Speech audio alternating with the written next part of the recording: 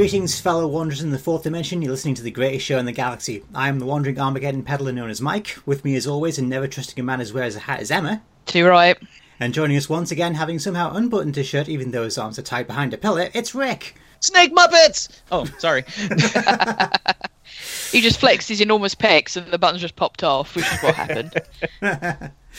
Yeah, so our summer of Baker continues with Image of the Fendahl. Yay! Oh dear. Oh. Oh no. Go on then. Right, so we're starting our customary manner of me and Mike love it, and Rick thinks it's rubbish. Let's get on with it. That may be a little harsh, but I will say that it makes Mask of Mandragora seem like Shakespeare. Oh man. I mean, it's basically the same story. Kind of. Yeah. Humanity or certain people at a certain time trying to bring in what they think is a god but is really an invading alien. Hilarity ensues.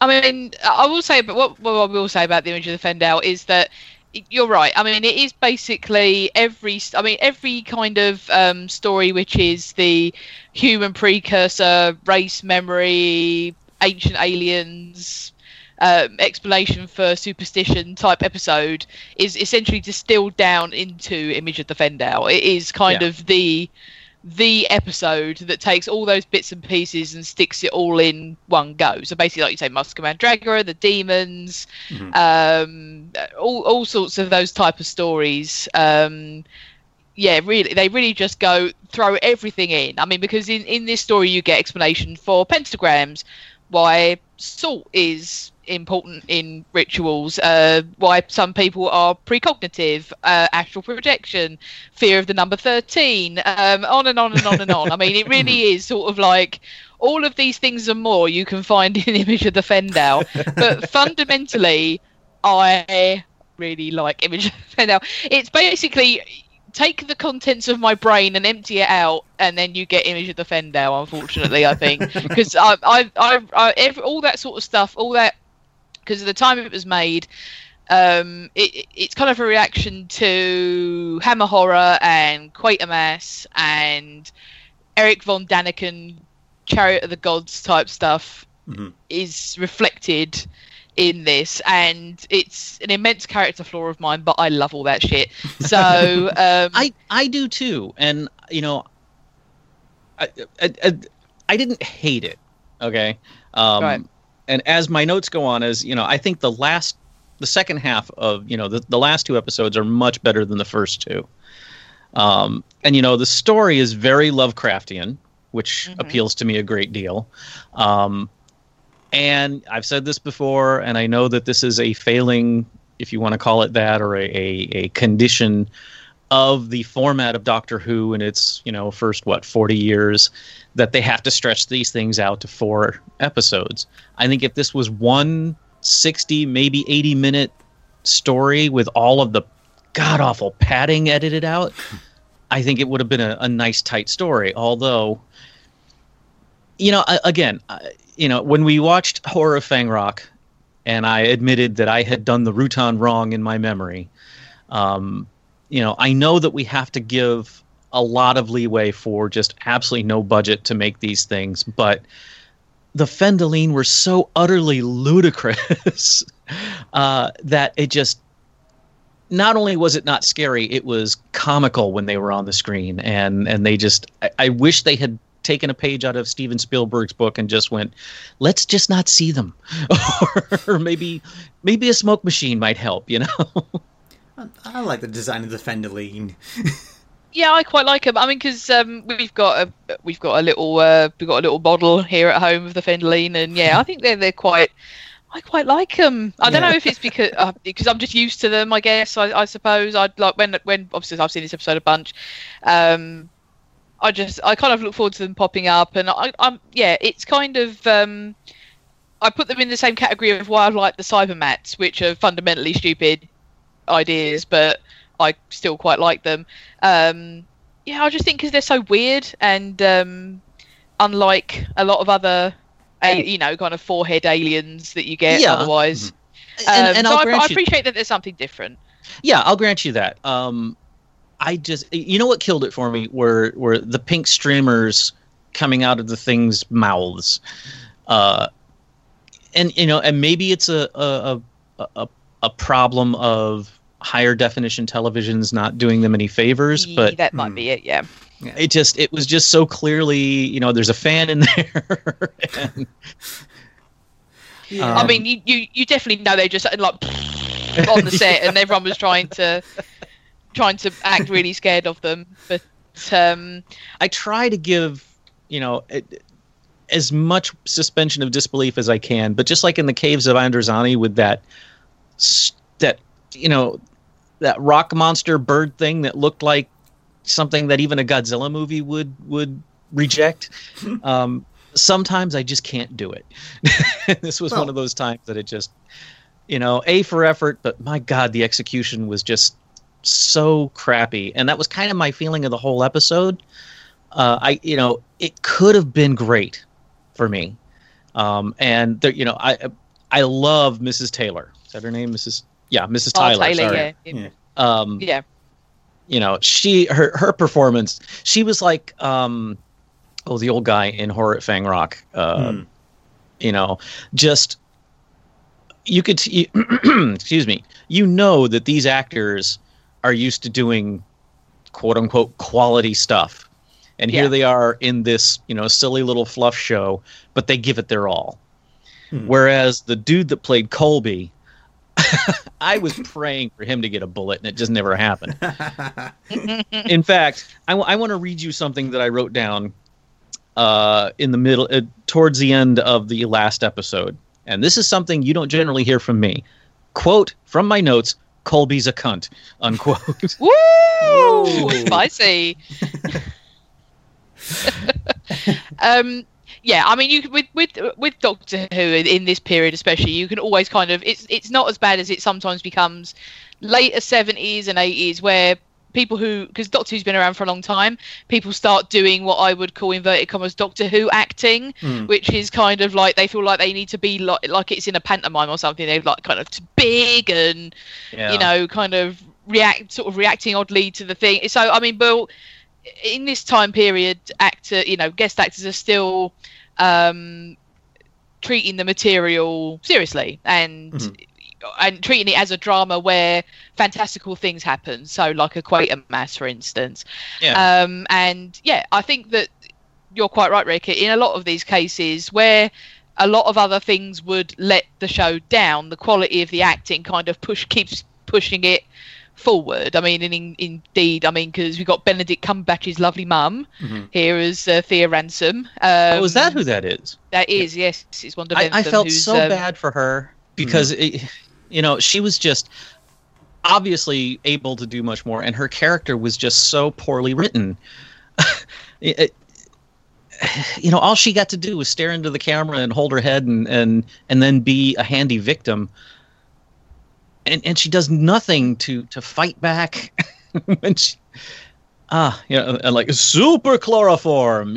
It's like I did like some stuff about this episode, and I don't want to just shit on it for 40 minutes or so, but I thought the skull was awesome. I'd love to know what they cast that skull out of, because I love the way it glowed, but it didn't look like it should glow before it did, which that's a trick.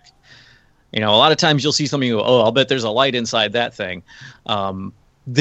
Whatever resin they used, it looked totally opaque until they lit it up. I was very impressed with that. Leela, I will be raving about Leela anytime we talk about her, because I think I just need to go back and start rewatching her episodes, because I honestly forgot how awesome she is. I will say, when you get to the Invisible Enemy, please don't yell at us. But but yeah, she is really. I mean, unfortunately, I think I mentioned this last time when we did Fang Rock, that I think Leela gets kind of overlooked a bit for some reason. I don't know why. She doesn't really come up on lists of like top 10 companions or people's favourites. But it's naughty, because she's so good, and Louise Jameson really.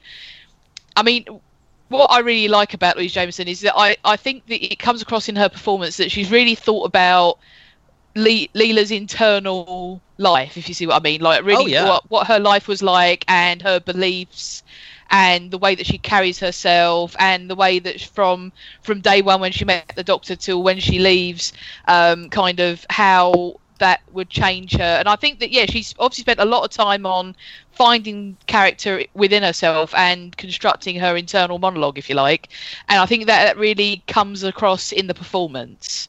Mm-hmm. Oh yeah, I sorry, I'm trying to look up something that I meant to do yesterday. It's not coming up. Never mind. It doesn't really matter. I was trying to find out when Doctor Who first aired in South Florida, because this is going to be very piggish, but you have to remember how old I was when we first saw this show. And so I was kind of flashing back to this the whole time. I was kind of glad that she was back in her lovely little skimpy barbarian outfit. I was going to say, I mean, that's fair. I mean, to be fair, that outfit is basically just 3 chamois leathers sewed together. So,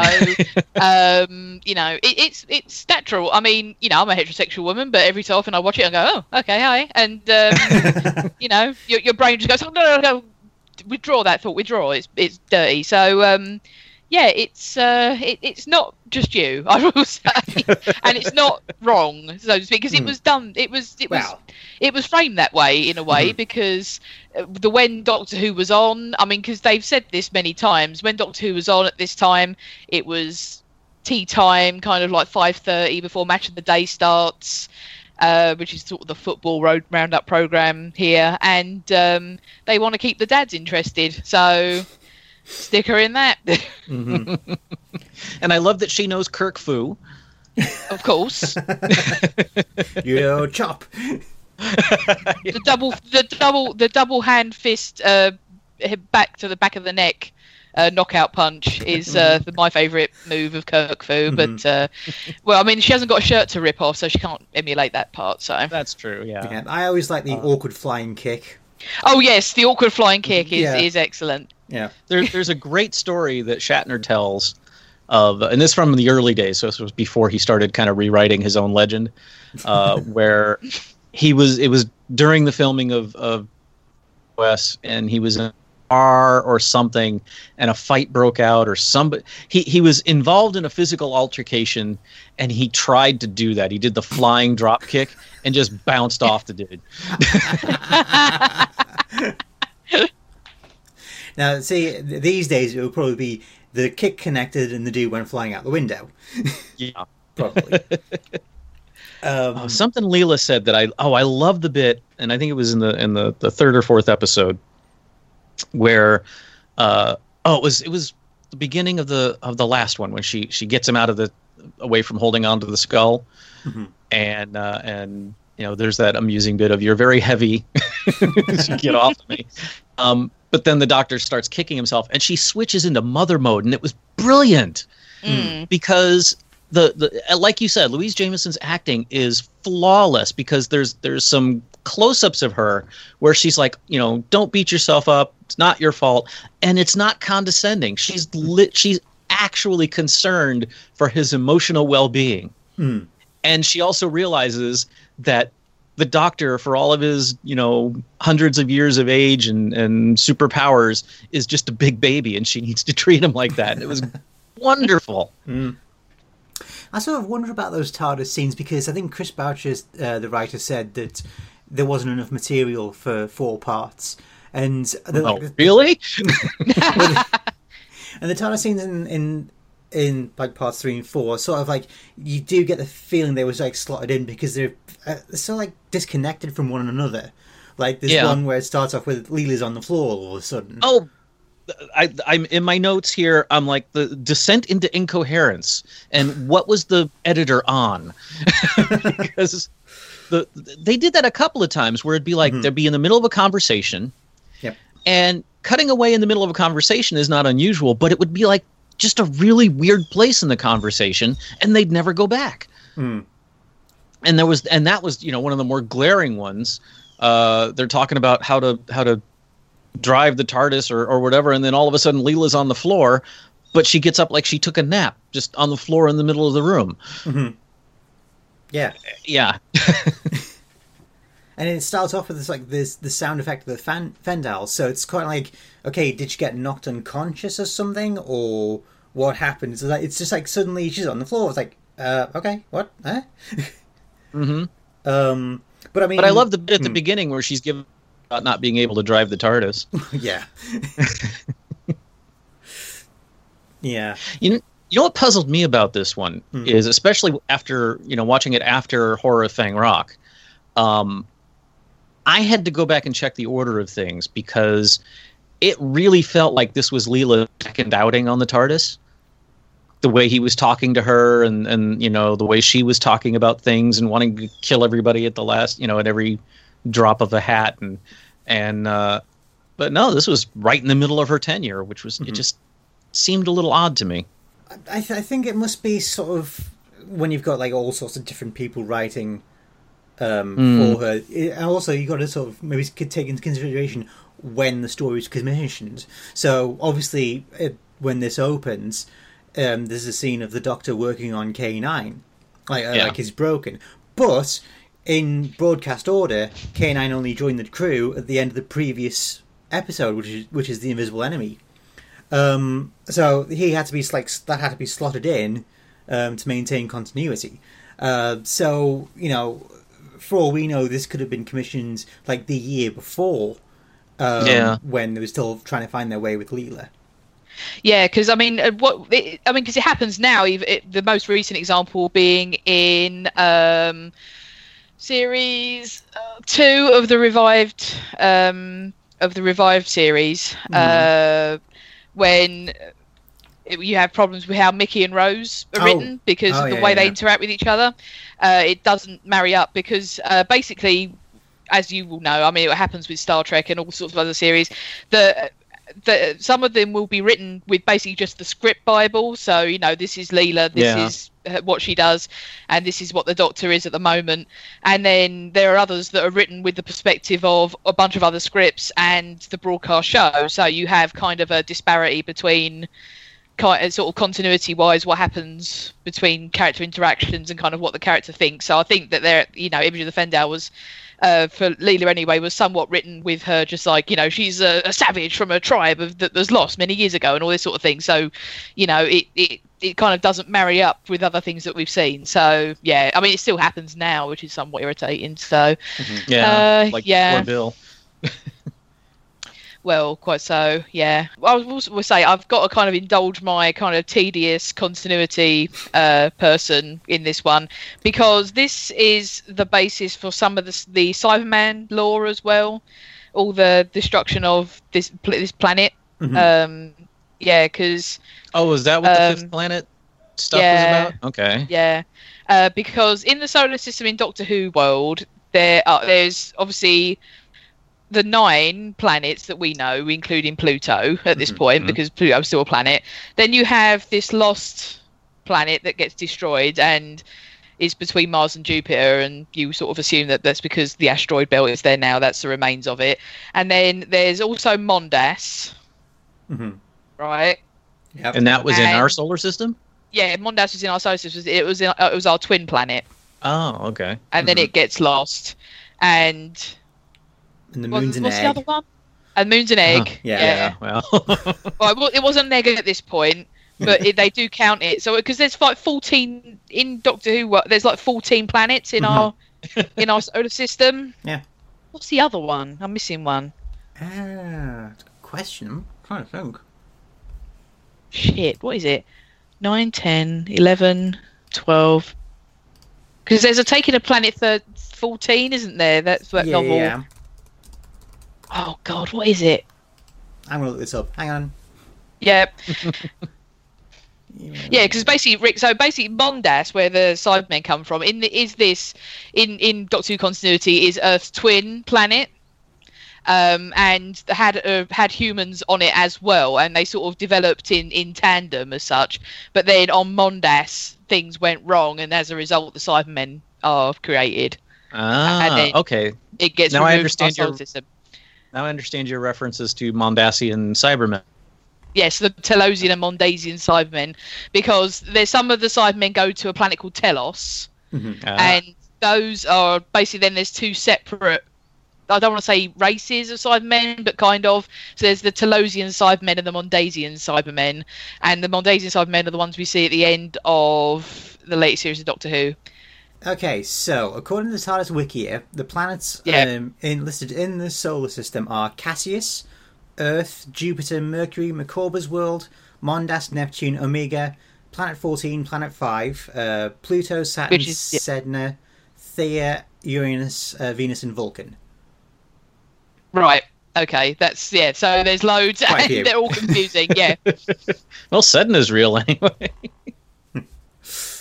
So that was basically from this, because Chris Boucher, who wrote this, went on and did a load of other stuff outside of Doctor Who, but kind of cherry pick some bits, because he made Blake 7 as well. So there's some bits from Blake 7 which kind of there's some bits and pieces, like just kind of ideas that end up in that. And he wrote a load of stuff that turned out to be audio plays for Blake 7, which kind of link in a bit. And you've got, because he wrote Robots of Death, another one as well. He wrote a big load of spin-offs about that. Yeah. Mm-hmm.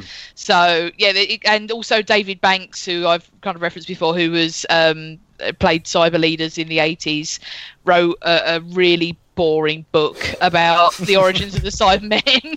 And it takes quite a lot of this as well. So it kind of all got retrospectively folded into a lot of really boring continuity stuff. So that's where a lot of that comes from. So I'm glad we cleared up one thing at least about the Cybermen, I suppose. Yeah.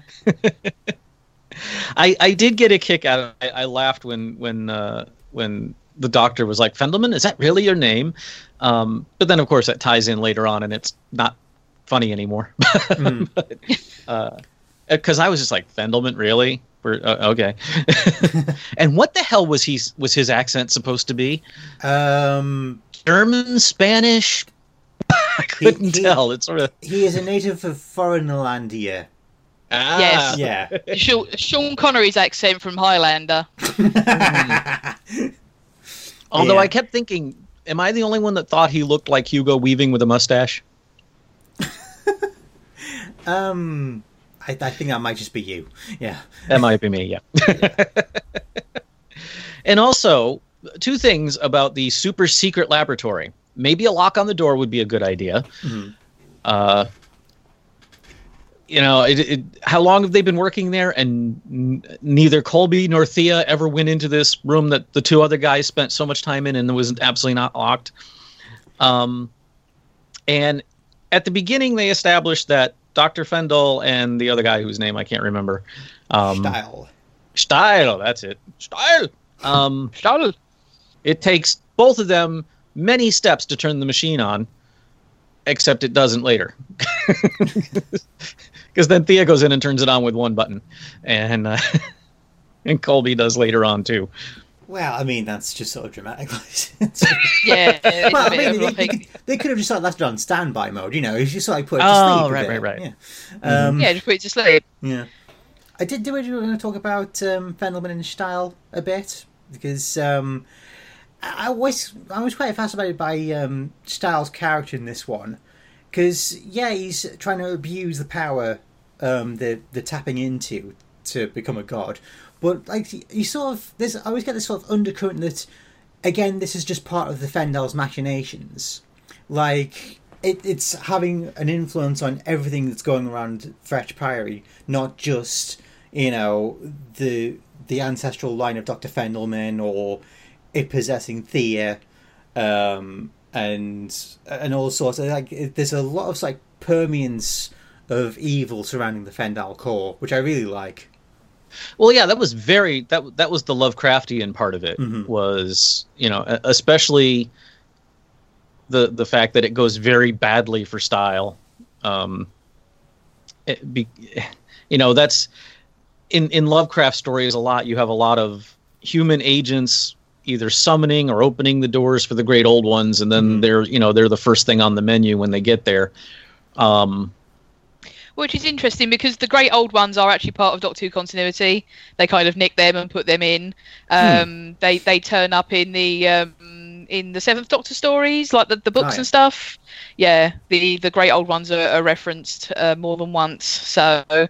Yeah, I mean, it's one of those things that Lovecraft, because it's out of copyright and such, is just basically wholesale poached by a lot of different people. So, I mean, I've got to say that I kind of say this to people, that even if you kind of really don't... I mean, obviously H.P. Lovecraft was a dreadful person from top to bottom, but, like, you don't necessarily read his stories if it's not your bag, but... You will, if you're a sci-fi fan, and also if you happen to like metal like I do, you will get so much more out of it if you know anything about Lovecraft, because so many people nick wholesale the great old ones or the elder gods, and a lot of the ideas of this thing of great evil and it having acolytes on Earth, and people, and this other thing that Lovecraft did was people who sort of artists and writers are sensitive to these things and have dreams about it and things like that. Loads of people use these ideas, so you will get, with an understanding of Lovecraft's kind of tropes, even you get so much more out of a lot of properties because they just used the ideas in them. Well, yeah, and like you said, I just recently listened to like a 14-hour long Audible compilation of Lovecraft stories, and man, the man was racist beyond going, it was his bad. time. So bad. But the stories are, his writing style, and also one thing I think that's most valuable for reading Lovecraft, because by modern standards he's not scary at all. The stuff that you'll see or read about in a Lovecraft story, you'll probably see in Goosebumps. They're not in any way scary anymore, but they give you a window into the mindset of especially Americans on the precipice of the science age, because kind of the fundamental terror behind most of Lovecraft's things is that Earth went in less than a century. Earth went from being the center of the universe, not necessarily physically, but people thinking that they were the sole creation of God and the supreme beings, short of the supreme being, to just one teeny little speck in a giant, frozen, uncaring, apathetic universe. And that's when he starts talking about things like finding hewn blocks of stone that are unfathomably ancient beneath the sands of Australia. The first time I read that kind of stuff when I was in college and I was in high school and stuff, I was like, why would that be so scary? And then after reading more of his stories, I started to understand it was the fact that there were things so ancient that were obviously created by intelligence that no one could understand. That was the root of the terror, was we are no longer the dominant species in the universe. In fact, we're no longer just the only species in the universe. We are food. We are less than food. We are the things that get in the way of those things getting their food.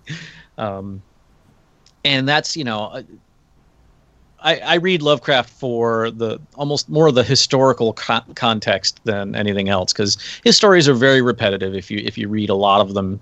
He certainly had his tropes, and there were times when he was far more graphic than I had remembered him being. The Reanimator stuff is pretty, pretty gross. Really in your face for someone writing in the 1800s. Yeah. I saw the first one I remember reading. I think I went straight into the Mountains of Madness, and it wasn't until, because I got like a nice Penguin edition somewhere. Where is it on my shelf? And what it sort of, because it has kind of like reading notes and stuff in it, and in it was kind of like, well, you got to remember when he wrote this, there were even massive portions of the Earth which were unexplored. So right, yeah. So where he's writing about people going to the Arctic and finding all this weird shit and 6-foot tall penguins and all this sort of thing, for all he knew, that's what was there.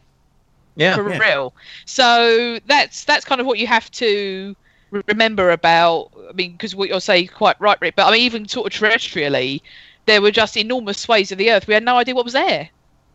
So it kind of all folds back into the ancient alien stuff, which is kind of something that was really trendy when this was written as well, because it was the 70s, and this is when Chariot of the Gods came out, and it's kind of an idea that won't let go of people. It's demonstrably horseshit, but like, you know, it's what the History Channel was kind of, now its bread and butter is the ancient alien stuff. That fundamentally Eric von Daniken kind of thought that because he kind of came at it as the premise that, you know, Earth was humans on Earth were just kind of just dumb, idiot cavemen shambling about and couldn't possibly, and then suddenly, according to him, we had complex burial sites and, you know, pyramids and monuments, and that, so it can't have been us, it must have been something from the outside, and this is an idea that just won't go away. I read Chariots of the Gods when I was, I think, maybe 13, something like that, maybe even younger, and I ate that shit up. And then are y'all familiar with the American PBS show called Nova? I've heard of it. Yes. Okay. They are, Nova is a science show. It's been running for years, I mean decades, on PBS, which I guess would be our equivalent of the BBC. It's, you know, state-run makes it sound more sinister than it is. It's public television. You know, they get some tax dollars in the form of grants and stuff, but they're all, you know, it's not supported by advertising.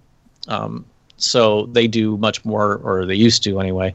That's where you would find. That's where I watched Doctor Who for the, you know, it was on PBS because British shows were cheap. Well, yes. So, you know, they would buy them up, and that's, you know, where Monty Python was there, and Doctor Who, and Are You Being Served, and Good Neighbors, and The Goodies. I think it wasn't until MTV came along when then we got with Viv and Rick and Adrian. Oh, the young ones. Oh, well, the young ones. Thank you. You know, that was more like one of the first British shows to be somewhere other than PBS over here. And I don't think PBS would have touched that with a 10-foot pole. But the Nova, one time, they did a show where they basically took Von Daniken's book and went, all right, time to shred this piece of shit. And they went through and just bit by bit went, yeah, you see where he says this is bullshit, and this is why. And you see where he says this picture is an astronaut on this Aztec burial cover? Well, here's 40,000 other drawings like that on other stuff that has nothing to do with astronauts. That's just the way they drew people. And you say that if you add this, and this measurement of the pyramid and divide it by this, and it gives you the distance to this star, well, here's a can of soda. We're going to do the same thing if we plug the right numbers into it. You know, it was just bit by bit, and as young as I was like, wow, that didn't take much work at all, did it? Well, I mean, it's basically led to flat earthers now, essentially. Yeah. What I think. I mean, it's not his fault, but you know, it kind of is because, yeah, it's why we have tedious memes on Facebook about, you know, if the Earth is round, why this? Oh my God, just can't be bothered. Yeah. Now back to the show. Yeah, well, I did enjoy the Hammer-esque ending when Thea became sort of that goddess creature. Mm-hmm. But again, it was a matter of, you know, if they hadn't had to make the whole thing 20 plus minutes long, because after a while I was just like, how many times are we going to see her fade in and out of the room, wave her arms around, and then fade out again? It was just so clear that they didn't have enough story to fill 4 episodes. I think the Fendahl Core, as Theories the Fendahl Core, are sort of, in a way, it doesn't work because there's no dialogue, but at the same time, I think, didn't Chris Boucher write Face of Evil? Was that one of his as well? Because I think he wrote... I remember him saying something like, it's very difficult to write dialogue for God. And that was a problem they had when they were writing for Zoan and the Evil Computer in Face of Evil. So it's a lot more effective that, you know, it is sort of like just her presence. But there wasn't. I mean, in the pentagram room. Yeah, she doesn't do a lot. She just stands there and waves her arms around, and then and that's fine. That wasn't my problem. Is that she wasn't doing anything. Mm-hmm. It was just they kept repeating her. Yeah. It's a bit like when in the Demons, when Azal finally turns up, and you're like, oh, cool. Okay, do something. No, you're just going to stand there. All right. Okay. Yeah. It's kind of like, here's the climax. Bang. And, oh, shit, there's still 10 more minutes of the episode to go. Well, I mean, to be fair to the Fendahl Call, if you've woken up after 12 million years, you're probably going to be a bit slow on the uptake, aren't you? Yeah. Okay, I would turn it's a lot of you information. Into Yeah, it's a lot of information. I did get a kick out of when the Doctor and Leela came down the stairs, and there's the one Fendahl there, and they just start throwing bottles of salt at it, and then absolutely nothing changes, and they go, okay, we can go by now. It's only stand.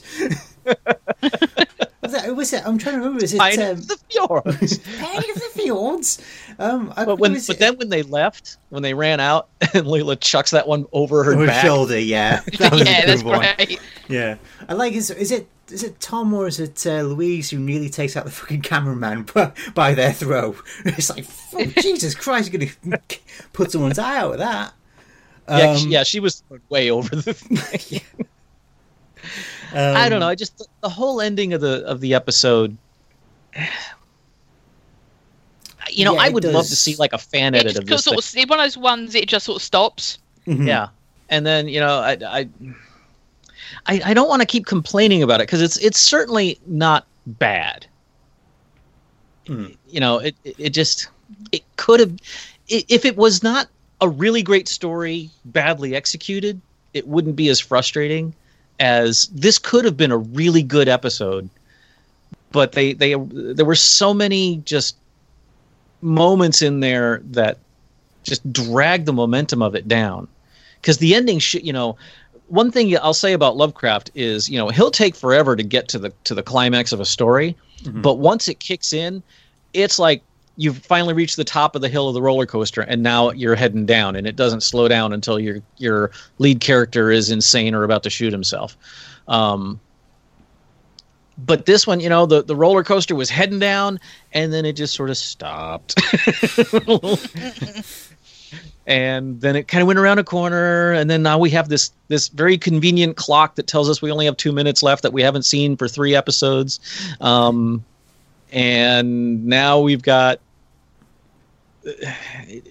snakes all over the place that may or may not paralyze you unless you think about it, and this one at the bottom of the stairs that's standing guard really doesn't do much, and you've got Thea in this really groovy closed eyes makeup thing, and you've got Steiner or whatever Styles, Star, whatever. That I understand that Doctor Who has always walked this fine line between being for the kids and being for adults.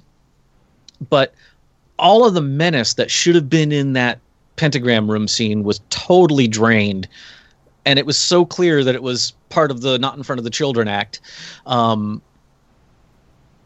That, we don't see, Style is like, oh, this isn't working for me, Doctor. Give me the gun so I can kill myself. And I'm like, why?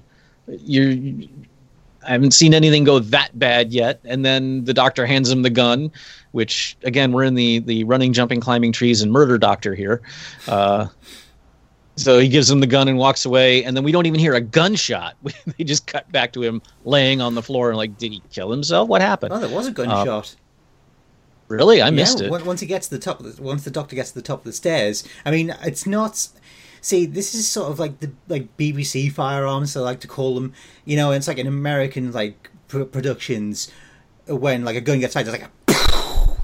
But in BBC sort of stuff, it's more like a, which is it sounds more like a cap gun than anything else. But no, it definitely I guess it got lost in all the other sound effects. But yeah, it's true. But it's actually, I think it's one of the really more darker aspects of the Fourth Doctor, that he just sort of he knows there's nothing he can do to help Style, and he begrudgingly obliges his final wish. And I think it was supposed to be shot so you actually see Stahl put the gun to his head or into his mouth or something, and then obviously it cuts away because you're not actually going to see him blow his brains out.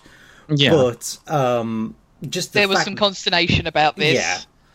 Yeah, but just the fact that it happens is actually one of the really more like darker aspects of this story. And this image of the Fendahl is really sort of like the last of the gothic horror Doctor Who stories, I believe. Yeah, it is. Yeah, you're right. So, yeah, and I think why in terms of the story that the Fendahl isn't as doing as much as it's been disrupted. It's supposed to be part of a gestalt, so it's supposed to be like 12 Fendaline and the core, so make up 13. With Stahl killing himself, its power's not fully like realized. So I think that's probably why it's.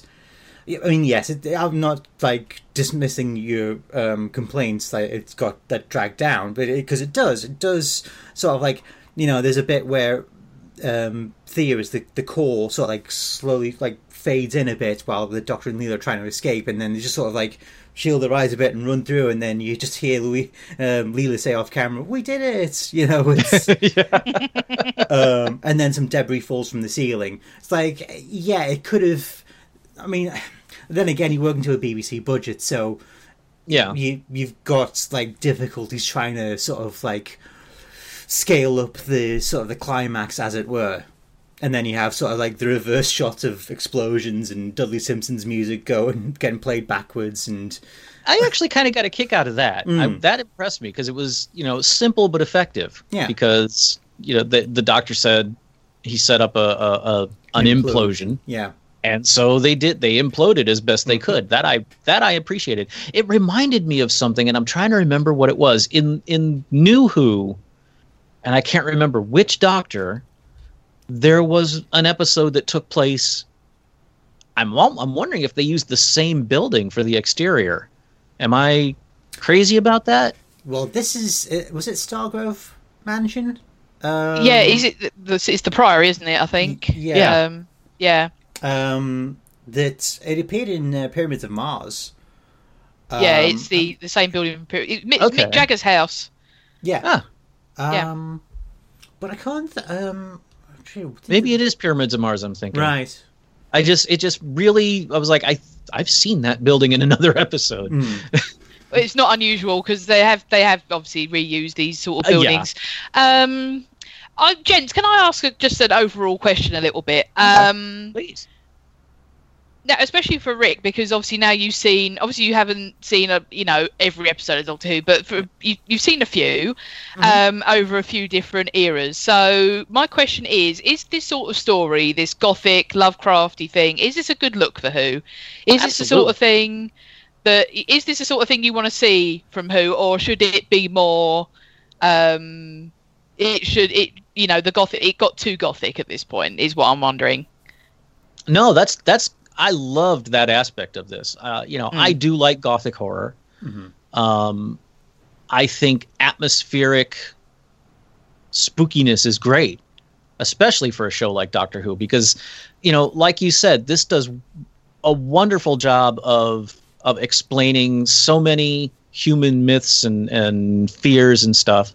I would love to see maybe not necessarily a retelling of this, but something like this done with modern sensibilities.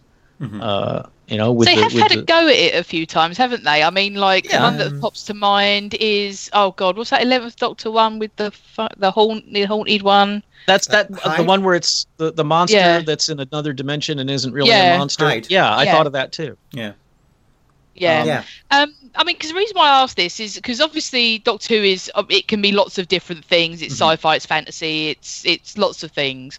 But unless it's explicitly like a capital H horror sci-fi show, a lot of sci-fi programs don't really do a lot of this. I mean, because there's not a lot of it in Star Trek, for instance. No. Well, there's one and it's stupid as hell. Well, I mean, the one that pops in my mind, I mean, not gothic-y, but I mean, there was one gothic-y one, the fucking one in Voyager, the shitty one. And Folk. No. I think because there's that one where that that period that Janeway went through when she was had that holodeck program. Oh yeah, where she's like a Victorian governess, and they tried to do like a kind of a gothic-y type one in there. And then there's the one that pops straight to my mind is the chase, where they had the Klingon scientists and all the other scientists, and they find out there's that origin species in Next Gen, and it gets a hilarious reaction out of the Klingon scientists, like bullshit. I thought you were going to bring up Sub Rosa. I don't want to bring up Sub Rosa. Yeah, we don't need to. Now, what I was thinking of was Cat's Paw from TOS. Oh, true. Yeah. Yeah. Okay. Yeah. That was terrible. Yeah. That was a misguided. I mean, considering that that Star Trek and Doctor Who have like comparably long histories, and examples of doing many different types of stories within their framework, it just always surprises me that Star Trek hasn't gone full Lovecraft on some of these things. No, I mean, I think they need more cosmic horror. Yeah, I think it's a matter of both shows suffer from studio/network censorship. There's with Star Trek, especially from TNG onward, it was always in syndication, so there wasn't necessarily a network calling the shots, but there was also a let's not get too out there or no one will buy the show aspect of it. I think that the BBC certainly are traditionally more willing to go darker than American television. I think that's just our sensibilities, isn't it? We're just a miserable bunch of wankers, aren't we? Yeah. So it's not like our lovely American cousins. I mean, because as well that at this time, because obviously like folk horror was kind of in as well, because you had The Wicker Man and basically the works of Amicus and Hammer as well, which was very influential. Whereas in America, that wasn't happening quite so much. Yeah. Well, you know what surprised me about a punch they pulled in this episode is, clearly there was an attempt at body horror with the fact that these human beings were being turned into Fendahl, which I understand from a rational textual frame point. That's why Steiner. Why can't I remember his name? Stahl. Imagine yelling it across a. I sort of do. I want to say it like sort of someone from Hello Hello and just go Stahl. Yeah.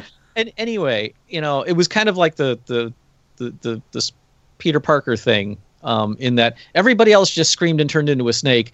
He seemed perfectly fine when he said, "Oh, it's too late for me. Give me the gun." But there was no clear. It was just a crossfade transformation, if you will, from person to puppet. Whereas they like Ark in Space did that beautifully with bubble wrap and a big fly head, but I'm remembering right. The guy was turning into one of the grasshoppers, right? The Wirrin, yes. So it's not like they haven't done it before. Yeah, I know what you mean. Like there's no actual sense of metamorphosis. Yeah. Yeah, there's nobody else had a chance to go, oh, this sucks. I really don't want to do this now. Then again, I mean, they're part of the cult, and they sort of like, as Ted Moss says, yeah, exactly. They know the old way, so it's like this is your lot, and so there's like, yeah, okay, yeah, all right. Whereas I think Stahl was like wanting to tap into the power of the Fendahl while still remaining human. Like he wanted his cake and to eat it.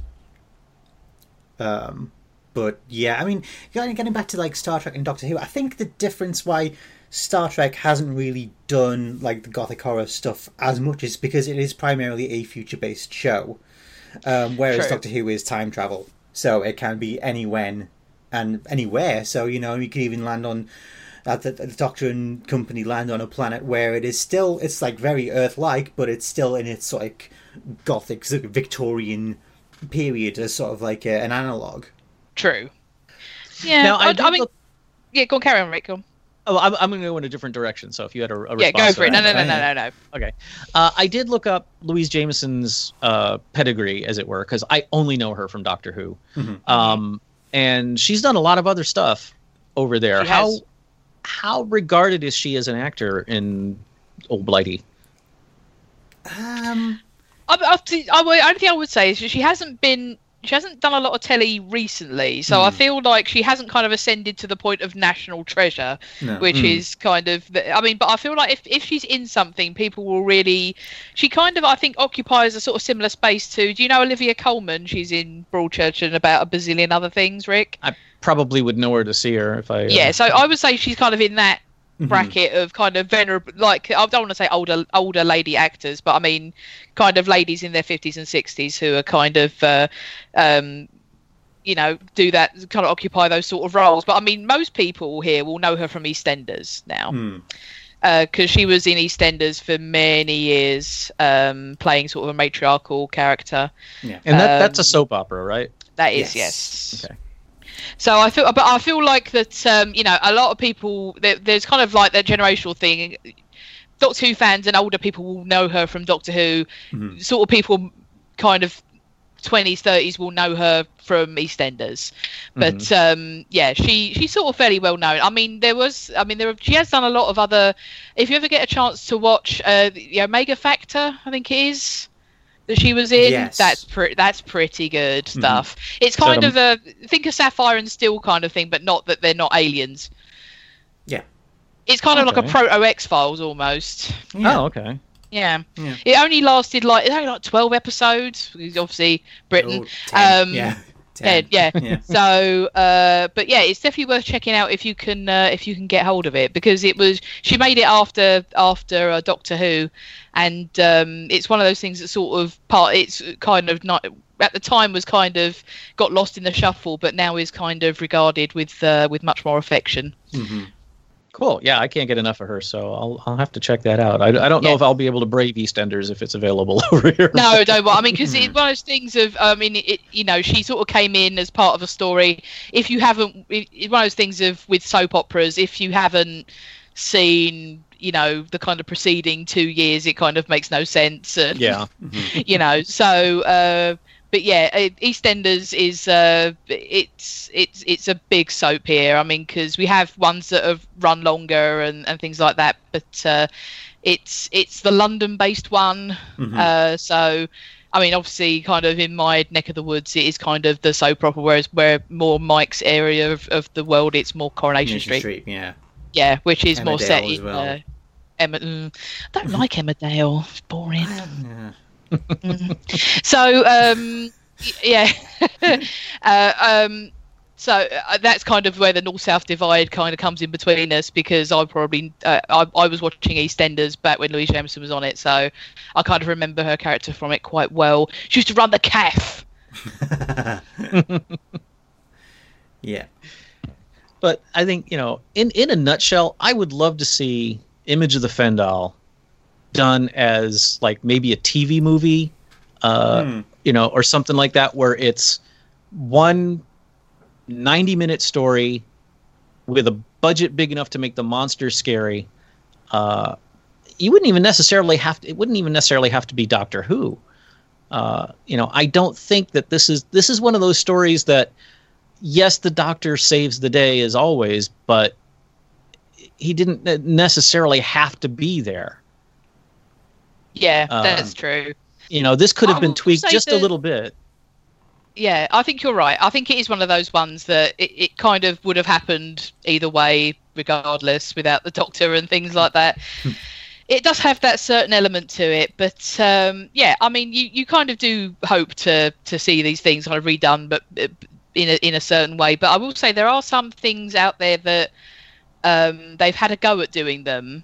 Again, like, did you ever see, like, I don't know, because it was broadcast here, sort of, because they had a go at redoing Quatermass, which is not a dissimilar kind of story to Image of the Fendahl, but they did it live. Yeah, that was the one. And it had David Tennant in it. Yeah, before he was the Doctor. Yes, so that's worth checking out if you can find it, Rick. I I mean, obviously it won't. There's one bit of it that doesn't work because, like I say, they were broadcasting it live, and one of the effects doesn't work in the broadcast. So you do get a little bit of what's going on. But I mean, other than that, it actually works really well, and that's definitely worth checking out. And didn't they do an A for Andromeda redo as well? They did, yeah. Yes, so that's worth having a look at as well. Okay. Yeah, I have flirted with the thought of trying to track down Quatermass for many times over the past decade. I've never seen it, no. Dude, there's a bit in Quatermass that scares me every single time. Is it a movie or a series? The movies. There's movies. Oh, okay. I thought it was like similar to Blake 7. I thought it was a series. I thought it was like a 6 parts. Well, I mean, it's like a long thing, essentially, isn't it? It's like because I mean, there's one of the things that my nan, bless her, used to tell me that tell me about sort of the old days, and she said that when the first Quatermass was on, because obviously this is a time when there was only a few TVs and most people used to just go to the pub for the evening and things, that the cinema would be empty, the pub would be empty, everyone would be home watching Quatermass.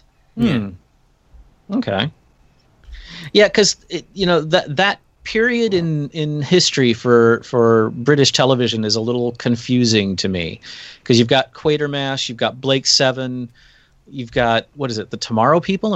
Is that there? Around the same time? Because Quatermass is a bit odd because it was on very sporadically. So like the first Quatermass was before Doctor Who started. Yeah. Oh, and really? Quatermass 2 Experiment. Yeah. Quatermass Experiment was 53.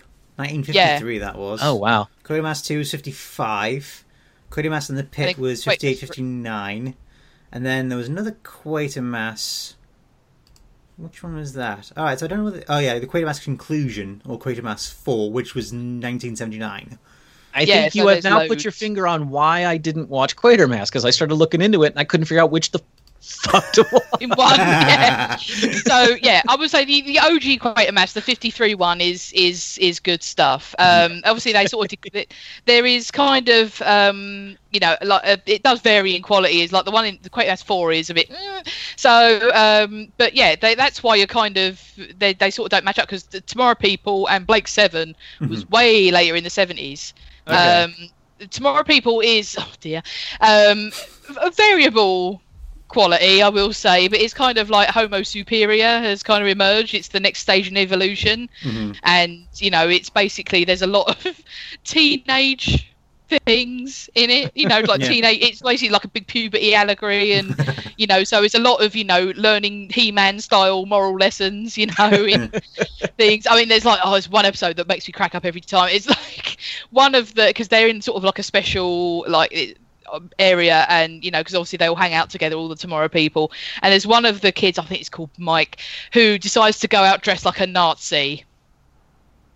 Oh. And there's a big thing about why we don't wear swastikas, and it's not cool. I mean, because there's that thing in the 70s about punk kids used to wear swastikas and all this sort of thing in this country, and it was and oh god, I mean, but I will say, if you can get hold of a DVD to watch, the commentaries on them are hysterical. I mean, literally, there's one of Chuck's DVDs, there's a sticker on it, says the funniest commentaries for TV ever. So yeah, the Tomorrow People, I mean, famously as well, has an episode of Peter Davison wearing nothing but a blonde wig and very, very tiny spandex pants. Okay. So yeah, it's a little bit of an acquired taste, Tomorrow People, I will say. So yeah, but there is a bunch of different sci-fi which was on sort of contemporaneously with Doctor Who, but Quatermass precedes all of it. Yeah. Okay. Yeah. But lest I leave this episode with y'all thinking that this was painful to watch, it was not.